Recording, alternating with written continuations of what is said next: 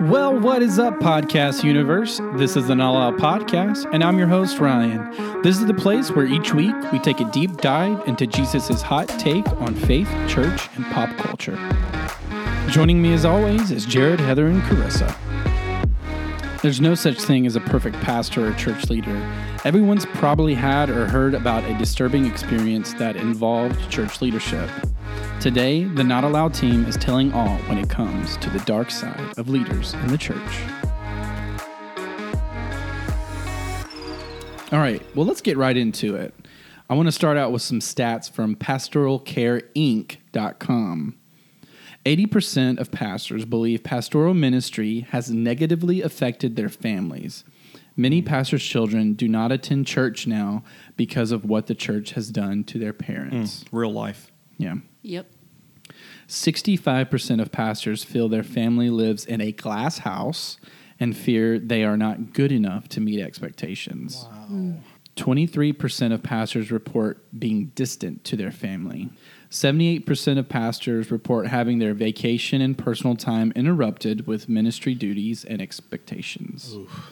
All right. 65% of pastors feel they have not taken enough vacation time with their family over the last 5 years. How many was that?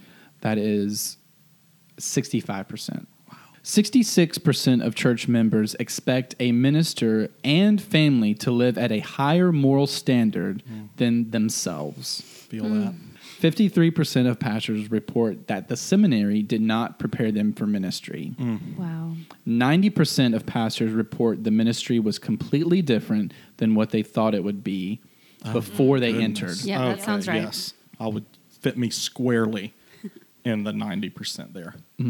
57% of pastors fear being unable to pay their bills. 53% of pastors are concerned about their future family financial security. My goodness. Yeah. But get up on Sunday and be encouraged and be positive and, lead the way. 70% of pastors report they have a lower self-image now than when they first started. My goodness. This is really sad. 70% of pastors do not have someone they consider to be a close friend. My goodness. And then last but not least, this is very sad. 1 out of every 10 pastors will actually retire as a pastor. Wow. That's insane. Yeah. 1 out of 10. So was there anything that really jumped out to you, those statistics? I mean, several of those triggered me. What resonated with you? The children, not being a part of the church that their parents or parent, led in. That's Yeah. I've seen that. So Yeah, that like, me too. Yeah. we That wasn't surprising. no, that was in line with the experience that I feel like I've had. Yeah. There were several others. What was the 90%?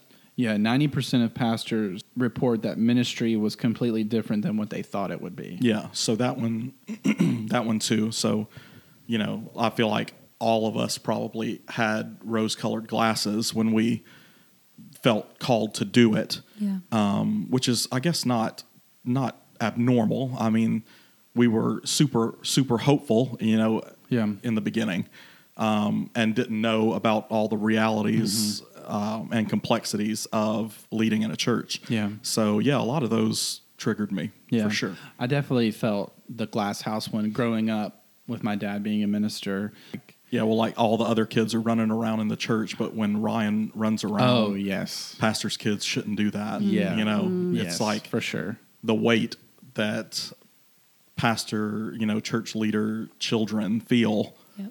is just not fair at the end of the day. And when that's what pushes them away is Exactly. that and what they see happening, in their own home, with the dynamics of, their mom and dad, all that just tells them this is not a place I need to be. Yeah. So I could totally understand why they grow up that way.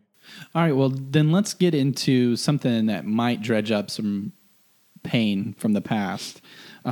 Jared, what was your worst experience with a church leader?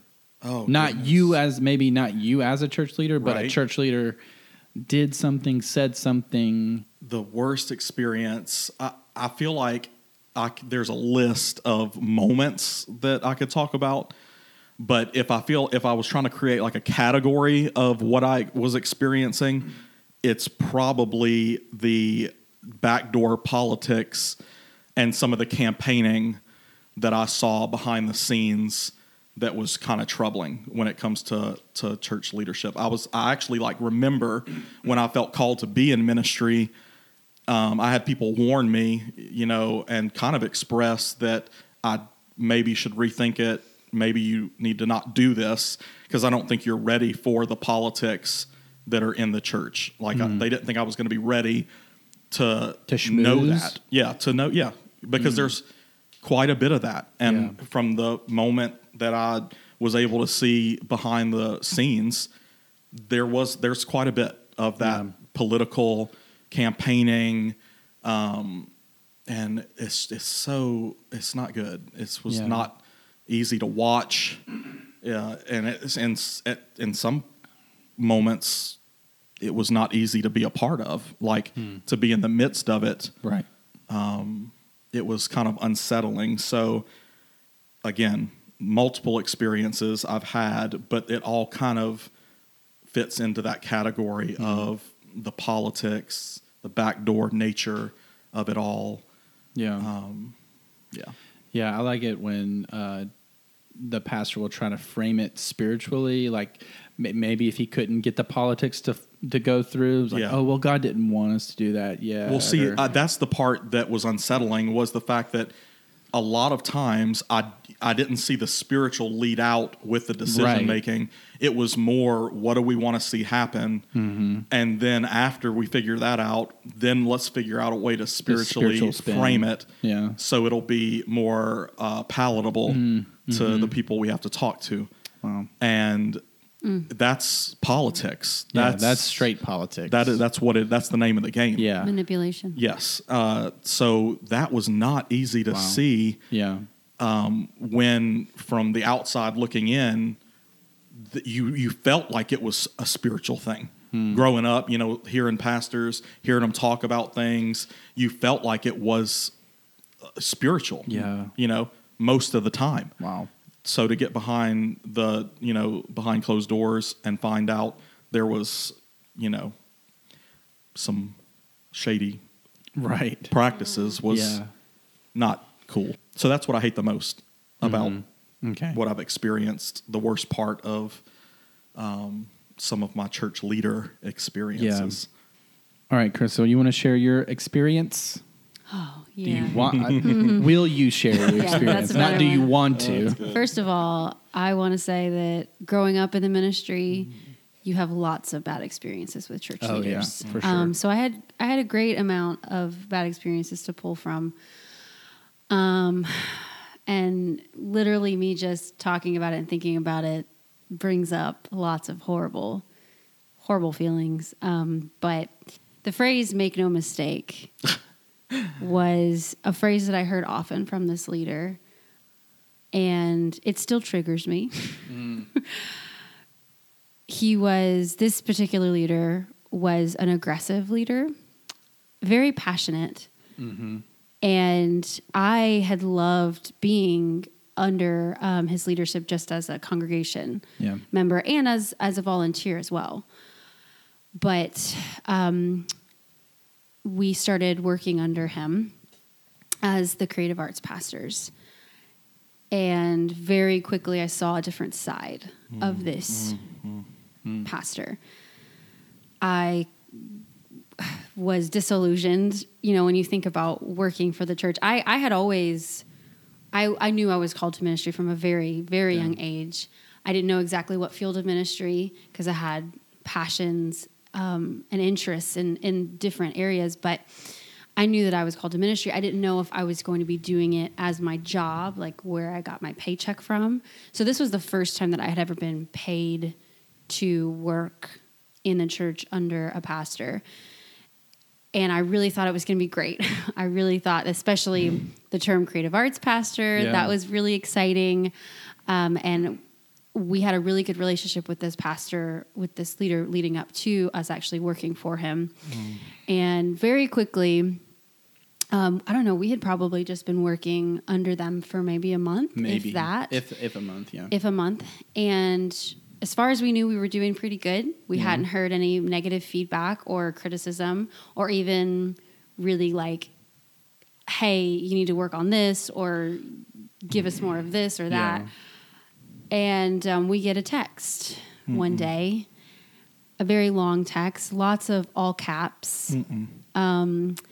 And basically telling us that we weren't doing anything that they wanted. Yeah. After 4 Sundays of, you said a month. I don't know exactly how long we'd actually been working under them as that title, but it wasn't very long.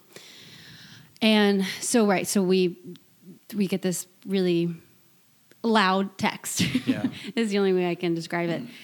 And it just broke my heart. Yeah. What made it worse for me is he didn't just send it to us two. He sent it to the other 2 people on the... Oh, no. The sound guy and the light guy. Oh, no. So we had an audience for us get our butt chewed. We had an audience for our humiliation. And especially someone like me who I can be a perfectionist and... I thought we were doing a good job. And instead of pulling us to his side and treating us like he was our pastor, he treated us like we were his employees. And it hurt really bad because I definitely saw this guy as a father figure and thought we had a good relationship up to this point. So from then on, because we stayed, even though, I had lots of tears from that. I didn't know what else to do. I was still struggling with a lot of shame in my relationship with God. So I definitely was just like, okay, so this is just how it is. Yeah. And so we stayed on for another year. And pretty much the entire time, I never felt like I was good enough. Yeah. I never felt like anything I did was good enough. But let me tell y'all, we worked our butts off. Okay. This is, I want to make that clear. We may not have been up to their standards, but we worked our butts off. We both had jobs. Ryan was manual labor at the time. I was working at a law firm in an office, and full-time jobs. And, we dedicated every other minute that we weren't at our other jobs to this job. Weekends, I never knew what my weekend evenings were going to look like, especially Saturday night. I could get a text at 8:00 at night saying, we're going to redo everything. I need you to make some new stuff for me. And I was supposed to be okay with that. And I pretended to be okay with that for a whole year. But it was really, really hard because there were so many unrealistic expectations for us. And there were unrealistic expectations also for the volunteers. Yeah, for sure. But then you add the paycheck to it and the title to it, and it becomes a whole nother thing. We actually, our first big vacation that we took as a married couple, where we actually spent, this is some money that we're spending. We took work with us, and I worked the whole time. Yeah. Every night, just did work. Well, it's on top of I just want to say, because on top of the difficulty of the unrealistic expectations, you had unexpressed expectations. Yes, exactly. That was So when you find out, expressed. It's already.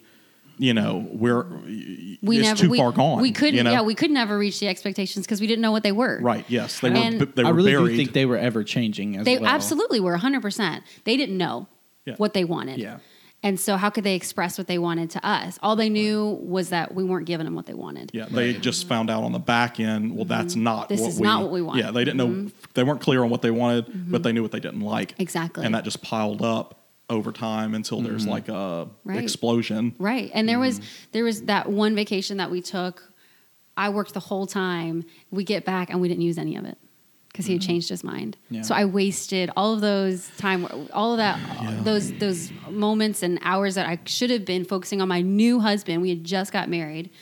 So going through all of that, I was focusing on church work, and then it definitely wasn't appreciated, and it most definitely wasn't even used. Yeah. Which you probably would have been okay with it being unused if you probably would have felt like you were appreciated. Exactly. Yeah. Right. That was a whole nother thing. And there was never any, it was almost, we were made to feel guilty if we wanted to be appreciated, because they would spin it, instead of you just want to be appreciated, it was you want credit.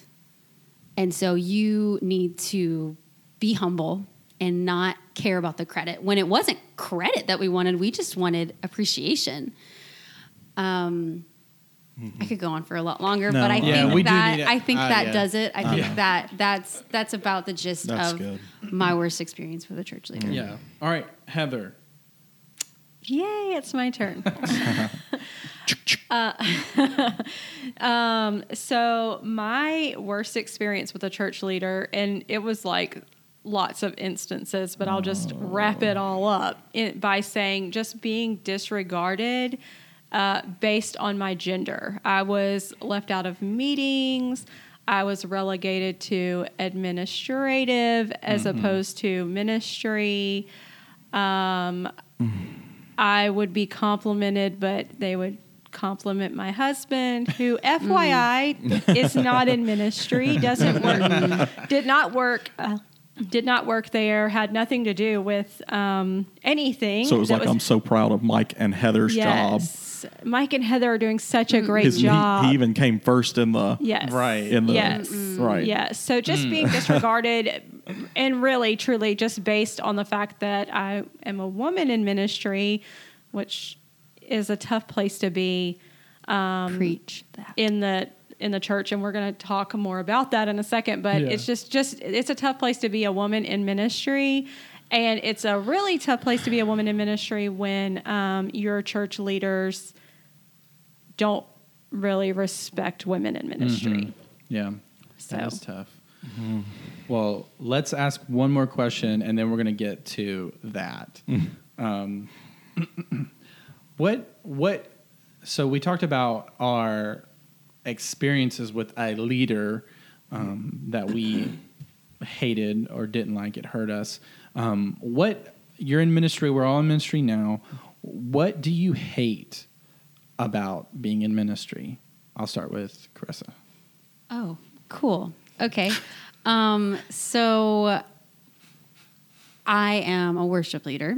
So thinking about specifically, because there's lots of things that we all can relate to and things that are difficult in being a church leader, but specifically as a worship leader, the performance culture and expectations. So in modern churches, there's this expectation and this culture in a lot of churches that it is a performance. When you go on stage, you are performing for an audience. And I absolutely hate that. And I feel like I fight against that constantly. Yeah. Do you think you put some of that on yourself? Yeah, for sure. Because I don't think your leader, your worship pastor, is probably not putting that on you. Okay, touche.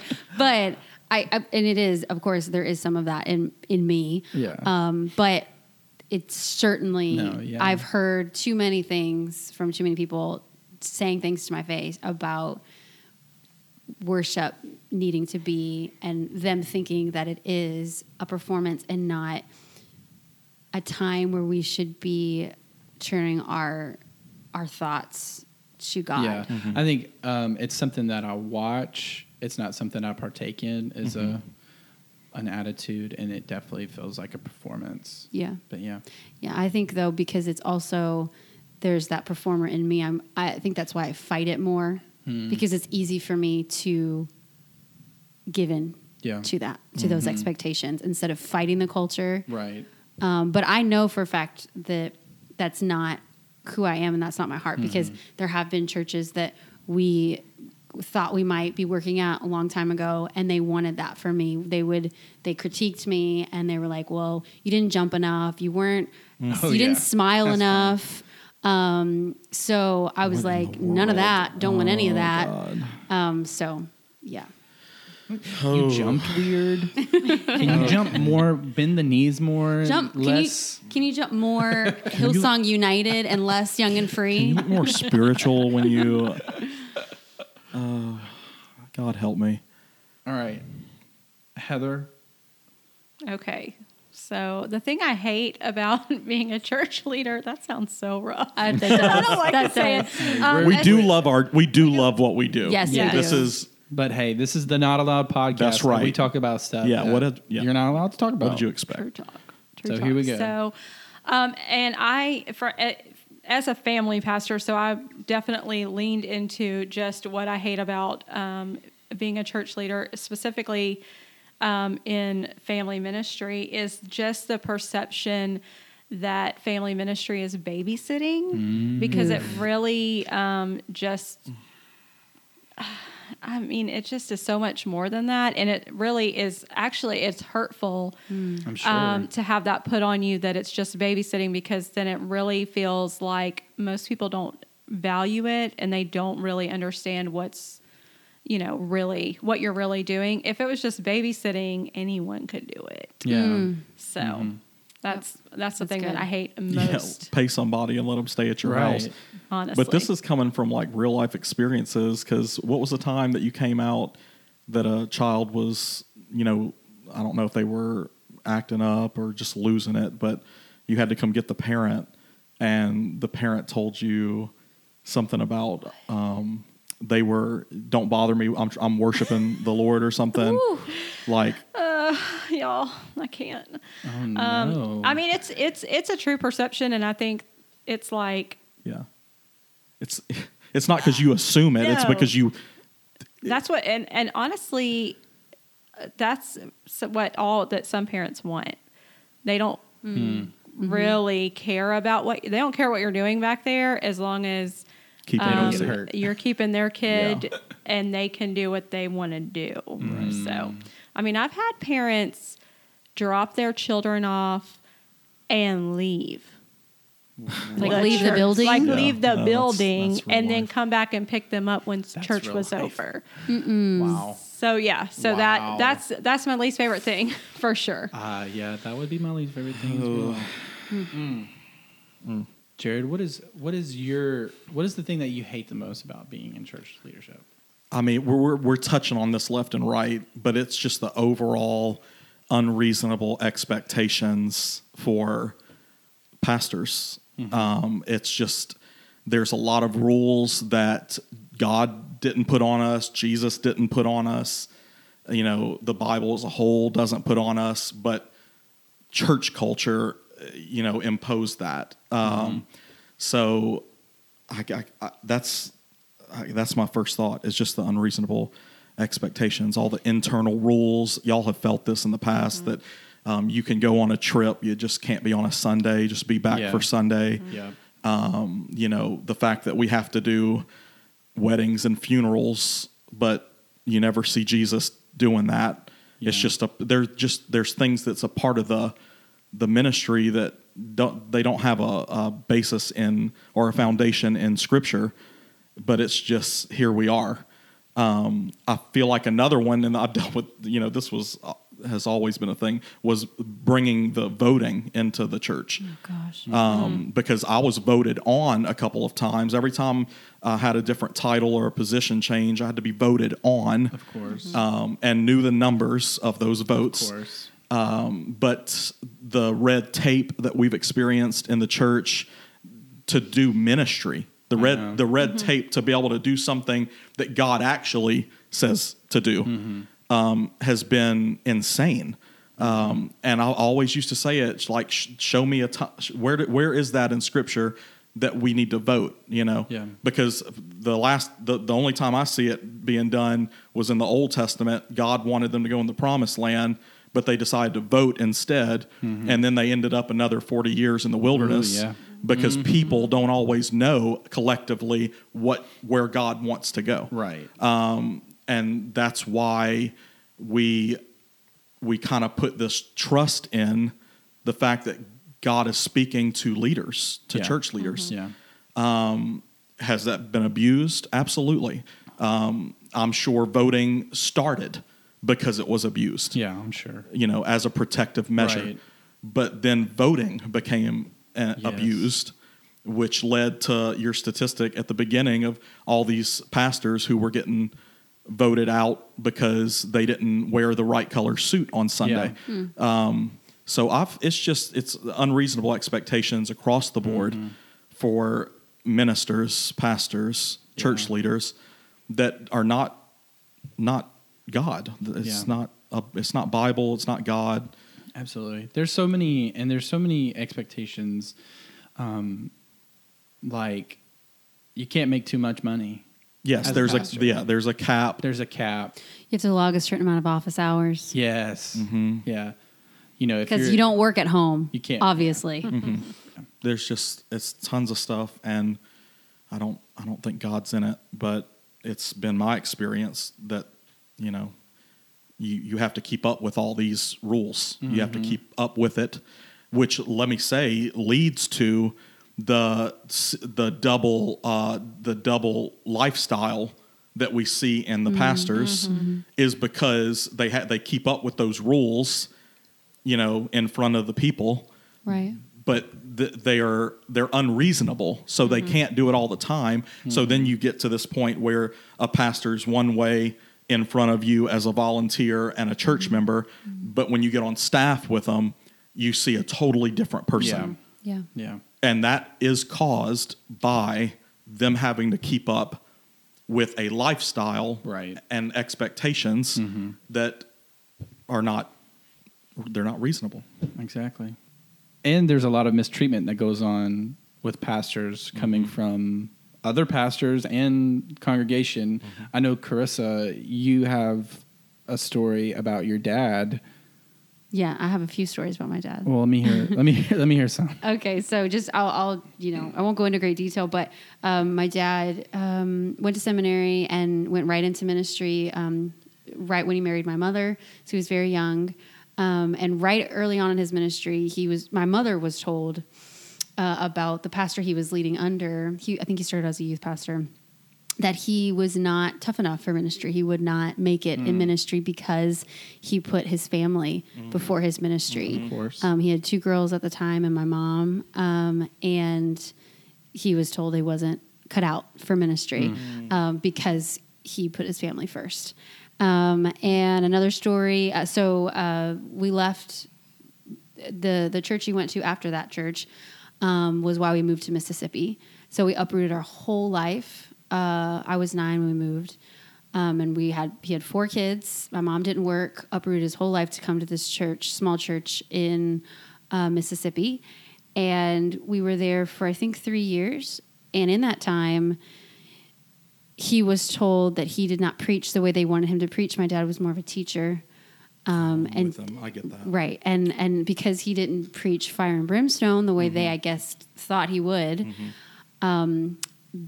they did not like that. And another thing they didn't like was that he was bringing in some youth members from the streets. They were riffraff. Yeah, they were rough kids. A little rough around the edges. They were not dealt the best hand in life, and they weren't church kids, and he wanted to love them. He wanted to share the gospel with them, if you can imagine that. Yeah, okay. Well, that's absurd.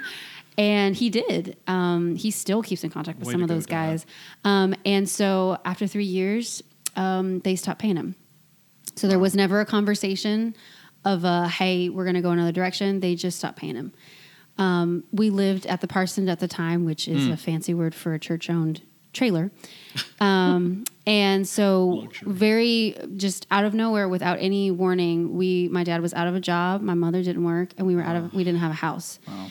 And so if that's not some mistreatment of a church leader in a church who should be full of love and grace, I don't know what is. So he had to get a carpet cleaning job, which put him terrible hours. He would get home at 2:00 in the morning, found a little rundown house in a real bad spot of town that we made look nice. We made it our little home, but it was rough. After that, the last story I'll say was the last church that he was paid to work at. He's still in ministry now. He does kids ministry, but which is a miracle. Exactly. I will say.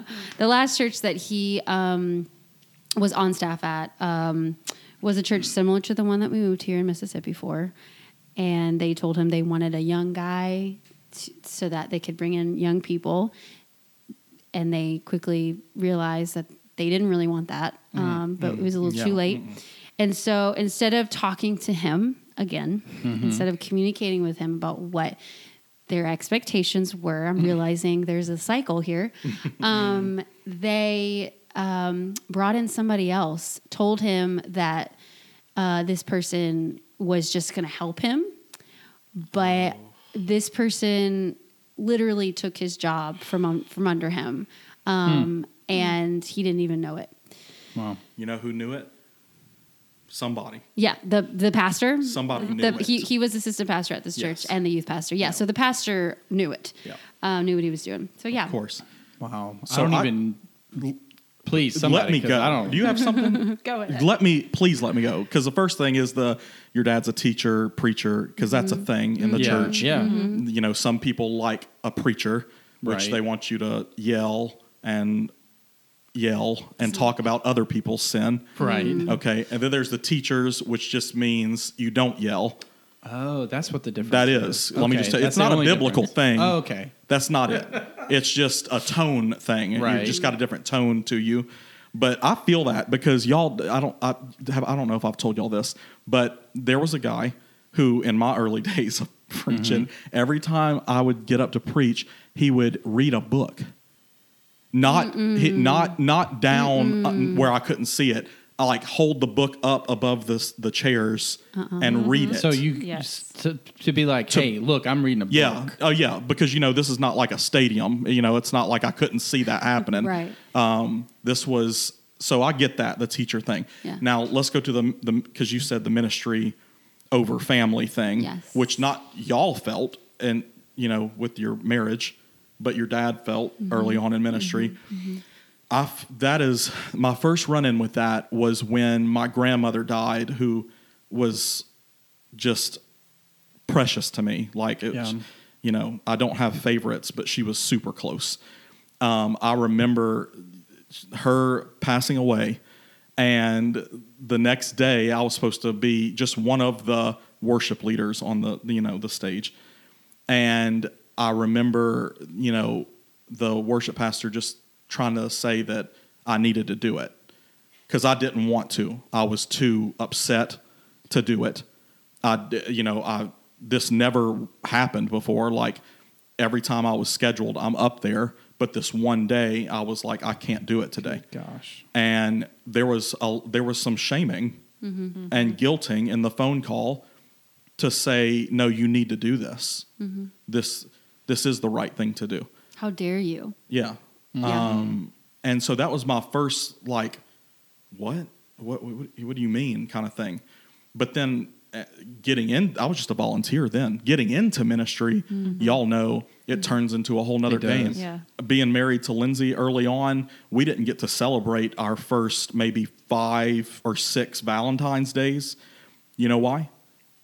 I know why. Because we had to be at the Valentine's Day banquet, of course, which was really for seniors. Senior saints. That's right.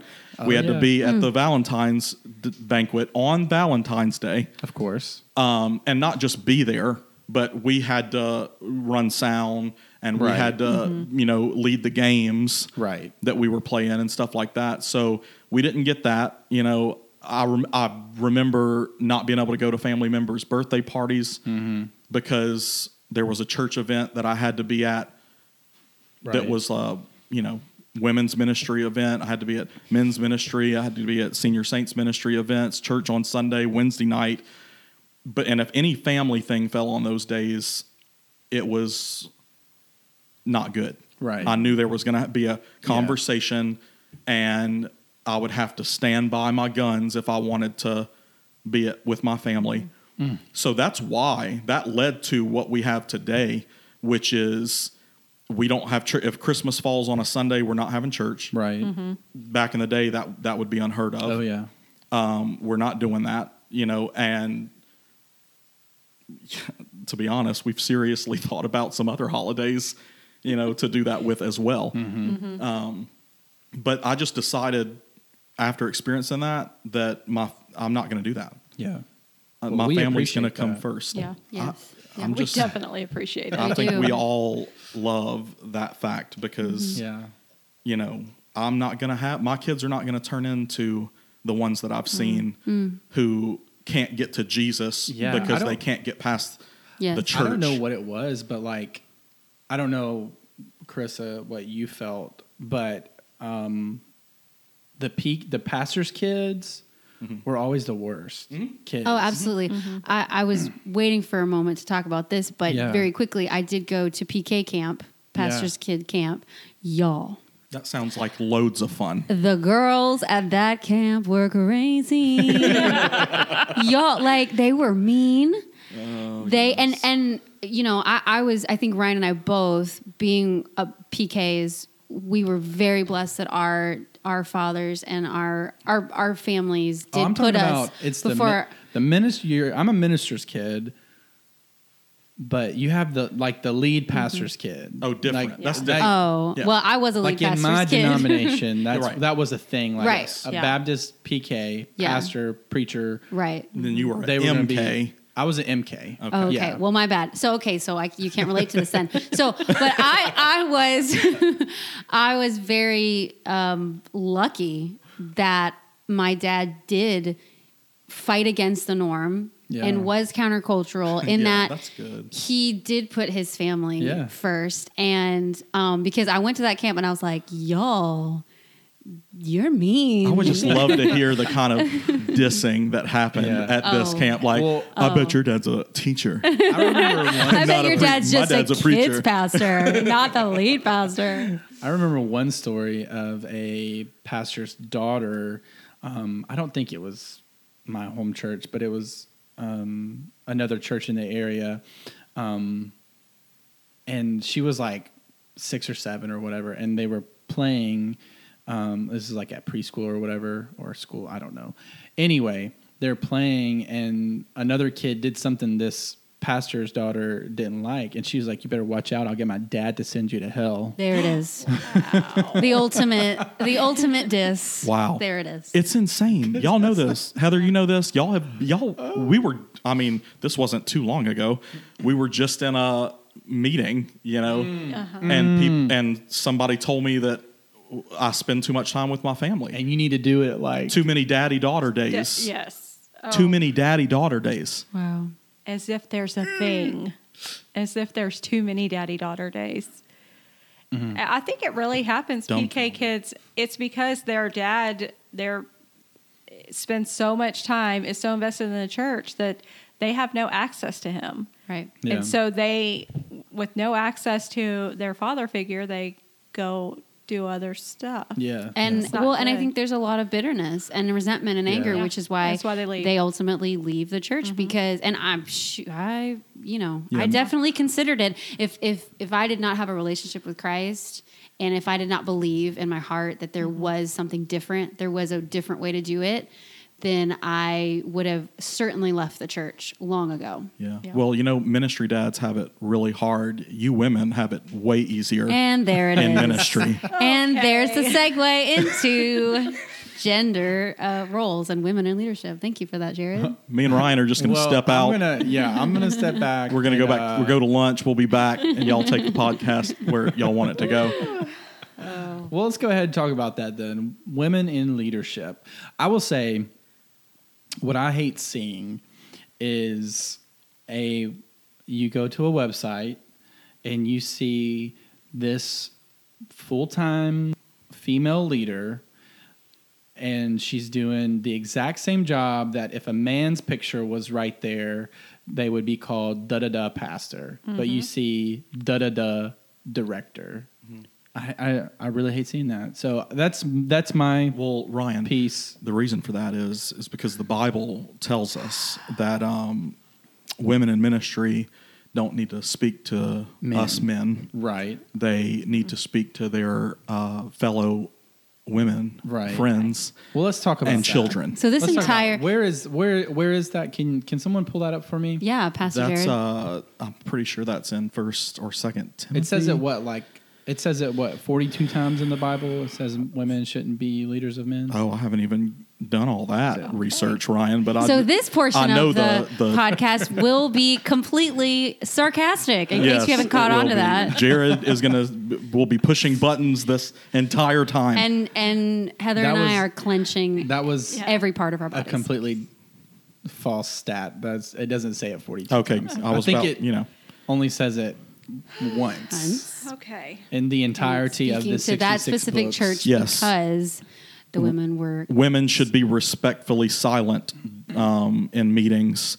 They're not allowed to interrupt. They can be in a support role, but not. You can't get up and talk to me, Carissa and Heather. Okay. Right. Keep your thoughts to yourself. So for anybody that doesn't understand that scripture, especially for any young woman, Jared, would you like to take the context of that verse? Sure, because it was in a day and age where the Apostle Paul was protecting these women more than likely, because unlike today, if they would have stood up and tried to do this in their day, there would have been serious repercussions for it. This scripture has a lot to do with saving their lives, where today that's not the case. But the thing is, if we were to go along with everything, even in the New Testament, that women should do, head coverings, I believe there's some talk about the way they should dress. No piercings. Just a lot of things. And there are some, now listen, there are some denominations that hold strictly to these things. Okay. But the thing is, you'll be able to find inconsistencies somewhere. Right. But yes, this is one of those things that's very much cultural. Yeah. Very much cultural. And to that specific church. And to this, yes. And it only says it one time. Right. In the entirety of the Bible. So in case anyone was wondering, that is why we don't apply that to today. Some people do. Well, that's not why Life the people, Church. We the can speak people for in Life this Church. room. Yes, we can speak for Life Church. Yes. So y'all go ahead. What do y'all want to say? Yeah, go ahead. Tell them. All the men are tuning out right now. I'll just say this. I'll just say this, and this is we're joking and stuff, but I struggled with this for a long time in my walk with Christ. I knew who I was in Christ. I knew who He created me to be. I knew how He had used me and how He wanted to continue to use me. He had given me dreams and passions and desires that did not coincide with that scripture or with some of the things that men had said to me or about me. And so I was on a serious journey with this because I knew who Jesus was. Mm-hmm. I knew who He was to me. I read the Gospels. I knew the words that He said, and that they didn't mean that I was a lesser citizen. I was a lesser child because of who He created me as a woman. There have been too many women in my life and in ministry that have changed me, that have affected me in a positive way, that if they were not allowed to be in that position of leadership, I would not have been affected in that way. There are too many women. I'm not in ministry today because of a man. Mm. I'm not a believer in Jesus today because of a man that led me to that. Yeah. So I think knowing who Jesus is, knowing that there are so many women with so many things to say, with perspectives that men do not have, with talents and gifts that men do not have, because that's how God created it to be, a partnership in marriage, a partnership in ministry. Yeah. I hate it because many, many times there's probably a woman that is much more qualified to take a position, and you have some... No. Don't do it. Okay. Don't say it. All right. Heather, I mean, come on. Because you've been told some crazy things. Some real winners. Yeah. Well, okay, so for people who are not in the church world, you might not know this, but it is a little controversial for a woman to hold the title of pastor. Yeah. I got on today and I just looked at some staff pages on websites of churches in our community. And every single woman on those one church I found actually called a woman a pastor outside of outside of us. But they called everybody a pastor. But yeah, they called everyone a pastor. So like custodial pastor, yeah. janitorial pastor. But for the most part, a woman in the church world can be an administrator, a secretary, a director of something, or a coordinator of something. So for a very large portion of my ministry career, I was a nursery director, and then I became a children's ministry coordinator. And when I was finally ordained and given the title pastor, I actually had a woman come up to me and say, "Oh, so you're a pastor now. I guess that means I can be a pastor," which totally disregards the fact that I have put in the time, the effort, the learning. That God called you to do it. God called me to do it. I mean, let's just leave the calling out of it and all of the other work that I put into becoming a pastor.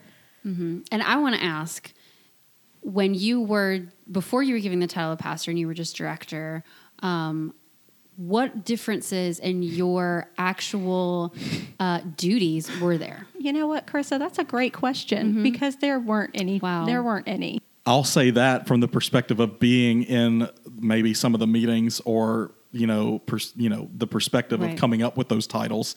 That almost every time that's done just as a workaround, for the political part of the church. That is, that's all it is. It's just a workaround, and which makes it all the more offensive. I understand. Yes. Yeah, it's insulting. It is. To be perfectly frank. Absolutely.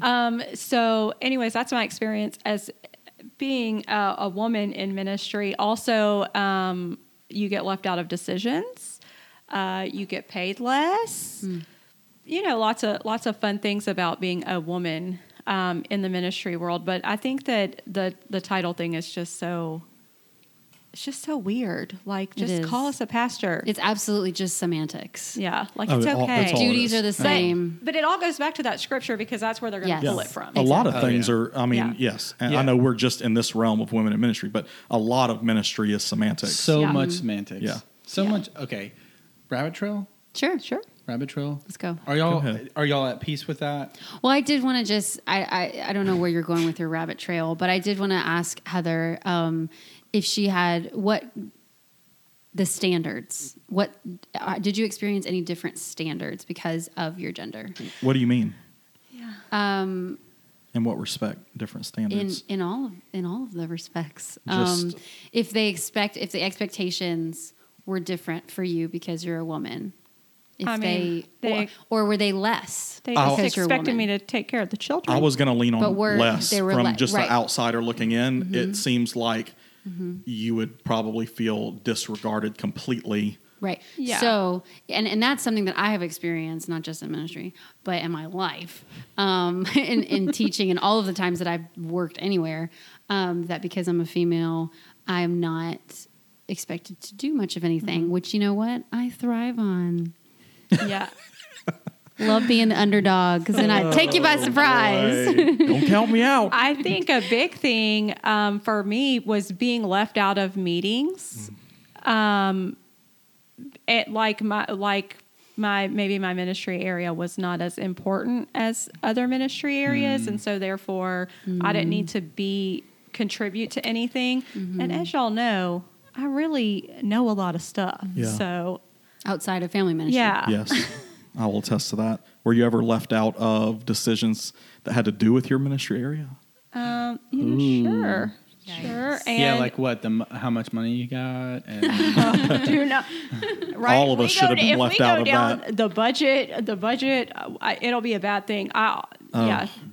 Church budgets needs to be a totally different episode. Gosh, y'all. ooh, yeah. Ooh, that's The good. church Yeah. budget and how it's been prioritized and what people give. Go ahead. Yeah. Yeah. I don't know if we should go down that rabbit trail now. Just give us it was the semantics. Okay. And how much of, like, when I went to a Christian university, so much of the quote unquote spiritual growth that those students were doing, the Bible scholar students, it was just semantics, man. Like I remember one guy thought he was just the stuff. He said, he was like, we don't do good works because of what Christ did. Because of what Christ did, we do good works. That's a insert eye roll here. That's a go-to for just. I'm like, it's just anytime semantics. you don't know what to say. Yeah. So much of the spiritual growth, spiritual hoity-toityness is just. It's semantics. Well, yeah, and then get into the semantics of like how we say things are from God, that we decided beforehand, and then we need to go out and. What is your eschatology? What? The way you think about Christ. Oh. Couldn't just say that. You couldn't just say. No, not if you're really close to Jesus. You can't just say words that mean things. All right, so what's the takeaway from today? Heather, I'll start with you. Okay, so I think the takeaway is that for ourselves as church leaders to just do better and to try to recognize when we are falling into unhealthy behaviors with perhaps people we're leading, whether that be volunteers or other leaders in the church. So to just do better. I think to remember that we are all imperfect human beings. So good. Congregation members, know that your pastor's not perfect. Don't expect him to be perfect. Pastors, know that you should not try to be perfect. You should not try to have that appearance. You shouldn't pretend. Know that you are not perfect, and God doesn't want you to try to be perfect. That's good.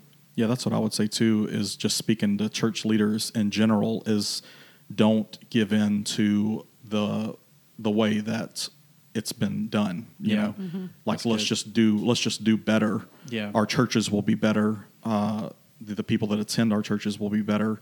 We'll be better. We'll actually enjoy what we do. Yes. And we'll stay with it longer. Yes. We'll be consistent. We'll be the same people on the platform and off the platform. And that'll be okay because, people will be more gracious. We'll be more gracious with ourselves. Yeah, we'll see more lives changed. Yeah. We'll see the gospel go further. Yeah.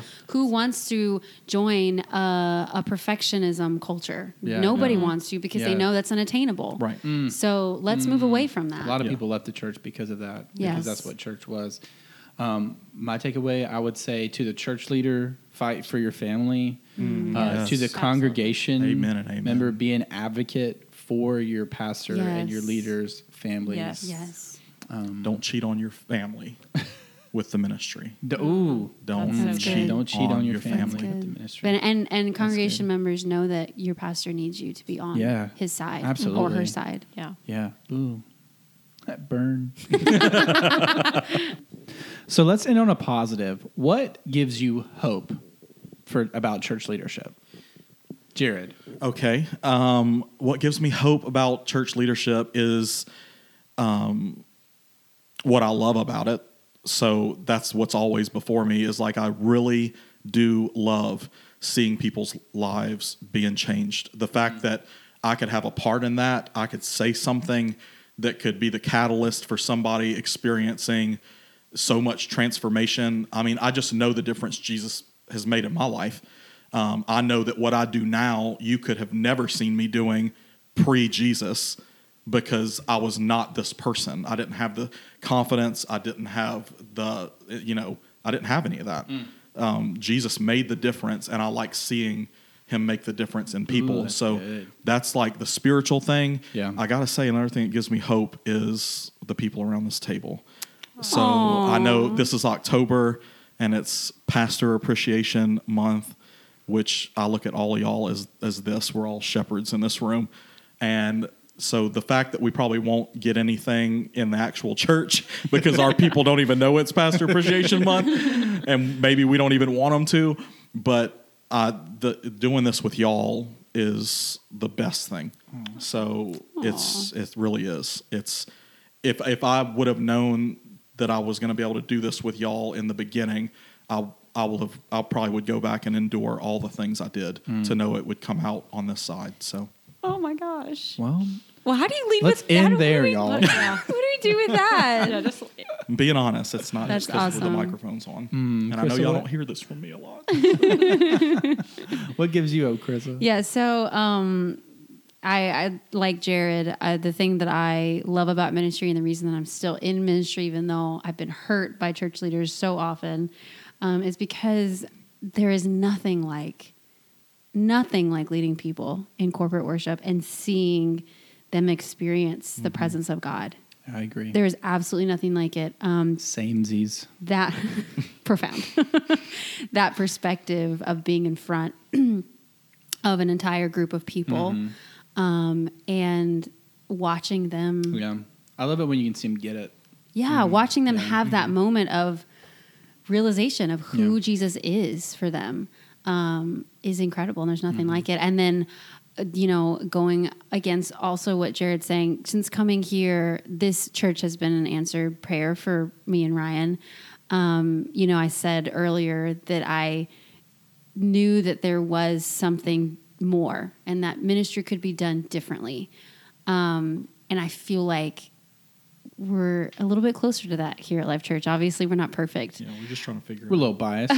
But we are committed to it, though. I feel like all of us collectively, absolutely. we're committed to figuring that out. Yeah, just constantly looking at what we're doing and why we're doing it. Yeah. And having a leader like Jared who is so humble and puts his family first, and doesn't get stuck in tradition and politics. That's what I've been wanting and knowing that was out there somewhere. And so we found it. Jared, keep it together. Heather, what gives you hope? Well, for me, kind of going with the same idea, what my favorite part of being in ministry, being a church leader, is that my job is I get to watch children discover their Heavenly Father. Like, that's what I get paid to do. That's good. And it's amazing that God has allowed me to be a part of people's journey. And so for me, that's what gives me hope for the future. And just being here in this room, in this atmosphere where everybody is we're just reaching towards more for people, more Jesus for people, more relationship for people. And getting to do it with y'all is not so bad. Well, that's awesome. It's been a good conversation today. It's been a tough one, definitely tough. I know that we've given you a lot of, we've definitely leaned into the dark side, but don't hear us say that there's not hope, because there's always hope, especially when it's for Jesus. This is the part of the show where we give you our tops and our snots. Again, if you have to ask, you won't get it. Heather, what is your top? Okay, so my top is really good hamburgers, not McDonald's, y'all, but like restaurant quality hamburgers. Yes. It's kind of a running joke in my family that whenever we go out to eat, I'm going to order a hamburger. And they kind of make fun of me if we go to a very nice restaurant, that the only reason I order steak is because there's not a hamburger on the menu, which could possibly be true. But yes, a really good quality restaurant quality hamburger is my jam. What's the best bun? Who's got the best bun? I was about to say, where do we find this? Where do we find this best burger at? Who's got a really good burger is Chili's. They have one, and it's got like jalapenos and pico de gallo and all kinds of spicy stuff on it. Delicious. Chili's. Okay. Five Guys is a personal favorite. Five Guys is delicious. We just discovered Woody's Roadhouse. Woody's they Roadhouse. had really good burgers. Which one did y'all go to? The one on the beach or the one Ocean Springs. Springs. That's the better one. What about your snot? Okay, so my snot is masks, but not in the political. I don't want to Watch it. none of that. Triggered. It's just that it is so completely difficult to communicate with people with fabric covering your face. Yes. No one can hear you. You can't hear them. It's horrible. And It is awful. I just wish we could figure out a way to actually hear people while wearing our masks. Yeah. As someone who relies heavily on what your mouth is doing to be able to understand you. Realize how much you rely on that. Yeah. You're not really listening to people as much as you're Reading their lips. reading their lips. It's hard. I get that. It is. Yeah. Hate it. I get that. Jared. Okay, tops for today, and really any day of the year, is Christmas, and I'm so happy that Christmas came to the Rushing House in October this year, the earliest it's ever come, and I'm proud of that for anybody for anybody and for us. Just leave your tree up this year. I have honest to God thought about that, like maybe change the decorations on it, but yes, because it just brings so much joy. And in 2020, don't come at me for me going after some joy a little early. If ever there was a time. Now more than ever. There it is. So I'm just so happy about that. Lindsay, it was actually our 10th anniversary gift to me. So that's how much. And she even wrote me a couple days later, and she was like, I know that I make fun of you a lot for how much you love Christmas, but I really love how much you love it. Aww. And so I'm here for everyone out there who needs permission to do this. You do it. And if anybody says anything, send them to me.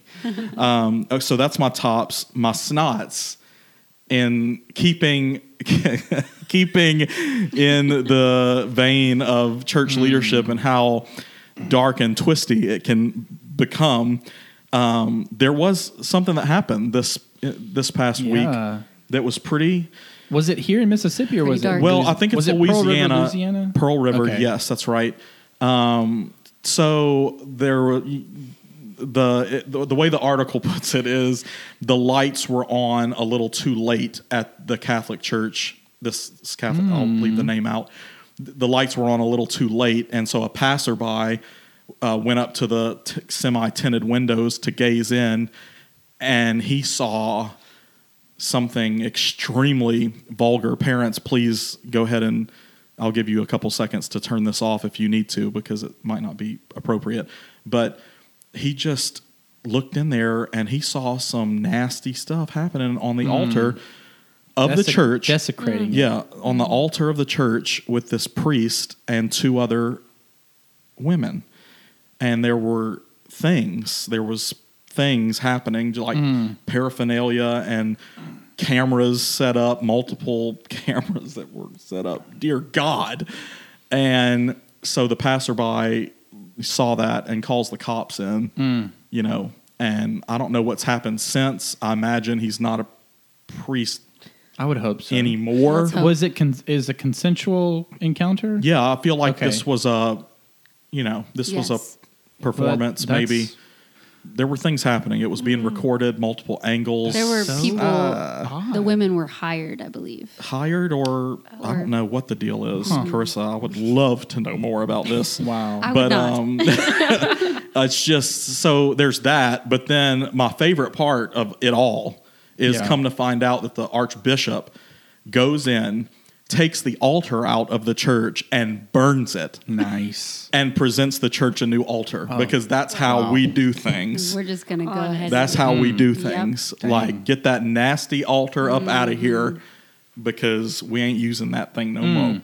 So it's just, that's my snots. I really didn't like to see that it happened. Yeah. It's not honorable at all. Of course, that goes without saying. But part of it was, I don't know what I feel about it. I don't even know what I'm trying to say. I'm not trying to say it was entertaining, because I don't think that's right either. Yeah.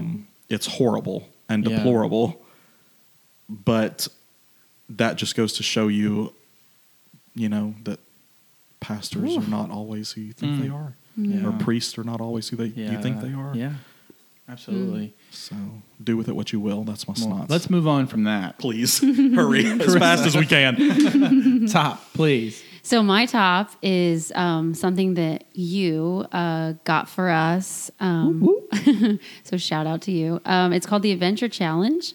It's a book, and it's so fun, guys. So there's different types of books. You can get one for a couple. You can get one for friends, family. We have the couple one, and it's there's all these spots in the book where you scratch them off, and it gives you your date for that day or evening. And so it's always a surprise. and you go do what it's told you to do, take pictures of it. And it's just really fun. It's totally just, we've done one so far. We just got it last weekend, and it was for the first time in a long time, I felt like we were dating again, just like back when we were first met. It was just exciting and got the warm fuzzies, and it was just about, just me and him reconnecting and finding new places. And I'm so thankful. Shout out to our amazing babysitter, Heather, who took I was about to say, did the book come with the money for the child care too? No, it didn't. That would be amazing. No, we had to get a lot of money spend a lot of money to get the film and the batteries for this stinking camera. This is a whole operation. But it's totally worth it. It was worth it. It was totally worth it. Did they have an edition for families with 5 children or more? I don't know, 5 children. They have a family one though. Okay. Someone did comment on our post and say that their kids love the family. Yeah, we're definitely going to get one once Joe is old enough to participate. So, but it really is. You feel like you're going on an adventure with your It's so spouse. fun. And they have the book is huge, and they have all different types of categories, like night ones, and they tell you what you need before you scratch it off. So whatever you have planned or whatever time you can carve out, you can get the exact one that you. So you don't really know what you're doing until. No, all you know is like they have different categories and they have titles, and you know what you need, but you don't really know what's happening. Right. Wow. It's super fun, very exciting. So I would recommend it for anybody. Really. 10 out of 10. 10 out of 10. Wow. So my snot this week is, I'm just going to read it, what I have. It's unsolicited parenting advice, specifically from strangers and or people who are not parents. Oh, come on. You don't love that? Favorite. Okay, so, and I will say majority of the unsolicited advice that I've gotten for my child and for what I'm doing with him is from strangers and people who are not parents, because I think parents get it. They're like, hey, you do you, boo. You're doing the best you can. I've been there. True. Get that. I know you don't need to hear it from me unless you ask me. So true. And so it's always from people that I don't know and who don't know me or my child and why we do the things that we do, or from young people who don't have children, but maybe think they know some stuff, so they want to share some stuff. I never gave advice to new parents, but I remember before I was even married, looking at parents and be like, I would never do that with my kid. I'll never do that. All been there. Yeah, we did. It's a full circle. I'm straight up doing it. Oh yeah, for sure. Yeah. Mm-hmm. All the things. It's a I'm full like, circle. dang, man, I was a jerk. Which I'm glad I never said anything. But for sure. Yeah. I definitely thought it. God keeps up with that. So if you're out there and you haven't started making these statements, don't, because you will God will give you what you say you won't be a part of. Mm-hmm. Right. Absolutely. All right, so my top, there's this video, sticking in the vein with church leadership, there's this video of this pastor going off on his church. We'll link to the video because you need to see this. The things that he says, it's incredible. This is a man who has been harboring some anger and frustration for a long time. It's all coming out. And it's awful that he's doing this, but as a church leader, it's like, I get it. I get that. I see you. I get that. It's incredible. And you'll want to watch it a bunch. It doesn't get old at all. It's not so a one-timer. It is so quotable. It works itself into daily conversation here at the office. Absolutely. Don't quit me. Don't quit me, church. Making a thing in the video room. Just a little taste. Do yourself a favor and watch this video. Yes, please.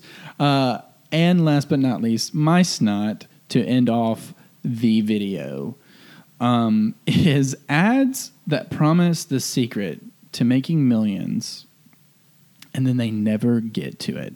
This is a very common thing. They'll be like, watch this video for the 3 secrets to getting in shape, losing weight, making millions, you name it, building a business. Yeah. And you watch the video, they never say anything. Never. So how many of these videos have you watched, babe? Well, only like 2 for the making millions. But I mean, when an ad comes on and it's like, I mean, I cut it off now because I know what it is. That? But you know, you just step 1, common sense really advice. Flustered me. Step 2, common sense advice. Step 3. You'll have to click this button and give us your email and all your personal information and your credit card info to get the life-changing. Have you given our personal information Absolutely to anybody? not. Okay, great. Absolutely not. Just checking. Ryan's email is flooded daily with. You're one step away. Though, Siri is listening right now, and there's going to be several ads. How to make millions on YouTube and just momentarily. Oh, yeah, for sure. That's why there's so many chicken ads on all my stuff. Because she's listening. Well, it has been a long day, but it's been a good day. Yeah. We've really enjoyed having y'all here at the Not Allowed table. If you have any comments, questions, concerns, keep them to yourself. No, I'm just kidding. You could email me at ryan@findlife.church. Or you can go on our Facebook page and send us a Facebook message to Life Church in Gulfport. Thank you so much for watching, listening. We'll see ya. The Not Allowed podcast is a production of Life Church in Gulfport, Mississippi. For more information about Life Church, you can find us at findlife.church. That's FINDLIFE.CHURCH. We'll see ya.